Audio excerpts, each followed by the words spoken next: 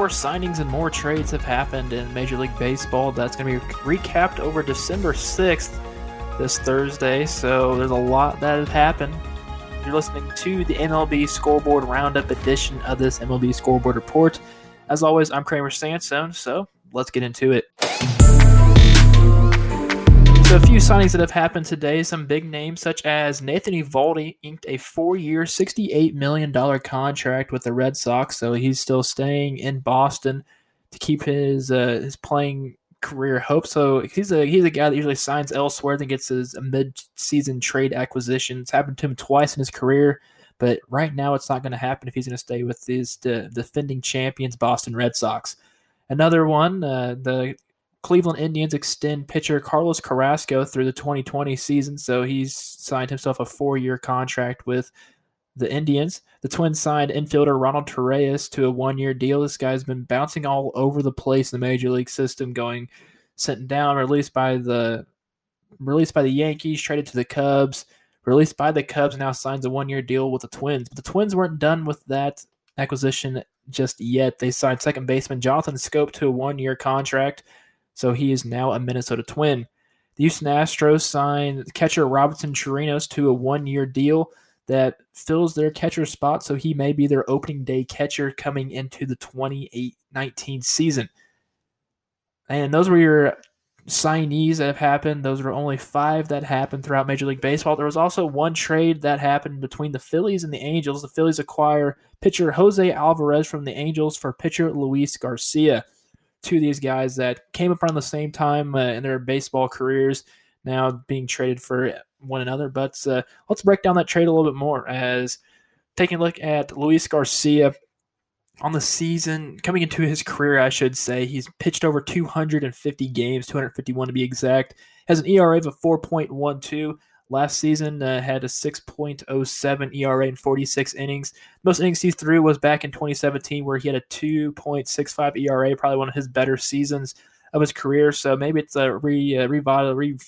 revitalizing his career going into the Angels. And taking a look at Jose Alvarez, last season had a 2.71 ERA in 76 games, one of the best for the Angels.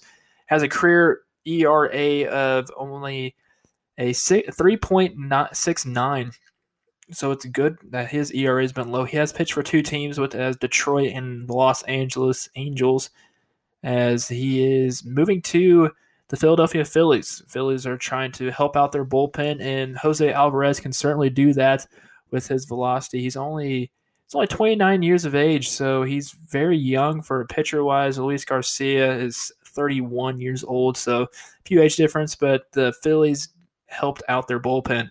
Look at Jonathan Schoop being signed to the Twins. Last season, he was in between 2 teams, hit 21 home runs and 61 RBIs, hit most of his stuff for the Baltimore Orioles. When he went to Milwaukee, he really didn't do too much, batted at .202 with 4 home runs and 21 RBIs. So maybe he can switch some things around. He hits the ball better in American League ballparks, so it's good the Twins signed him.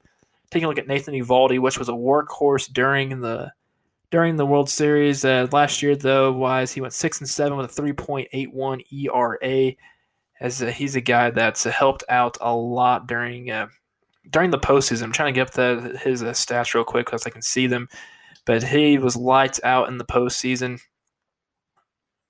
especially in the actual World Series against the Dodgers. If I can pull it up right now, he went 22 and a third of an inning with a 1.61 ERA this postseason. So he was a very helpful person that helped out the Boston Red Sox a lot.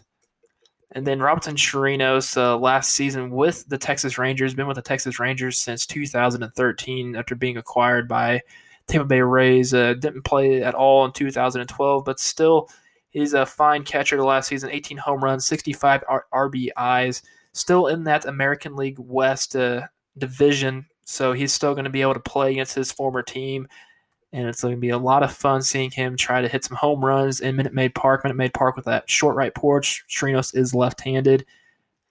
Bats right-handed, but he can still hit that ball over to the short porch over in left field, so going to be helpful for him. Hit some more home runs, more than 18. It's a big upgrade from their catcher with Brian McCann. Brian McCann now is in Atlanta, so they kind of have to figure out something else to do for the catching situation. But those are what happened in Major League Baseball. This is a short episode, so hopefully give me a clap, a like, a heart, or anything like that. Tell me if you what you want me to do throughout the baseball season. What else do you want? Some in-depth look on prospects. I might do that anyways, but still, I just want your opinion, and your opinion matters to me and helpful to produce better content. So thank you for listening to the MLB Scoreboard Roundup Edition. As always, I'm Kramer Sandstone, and you have a wonderful day.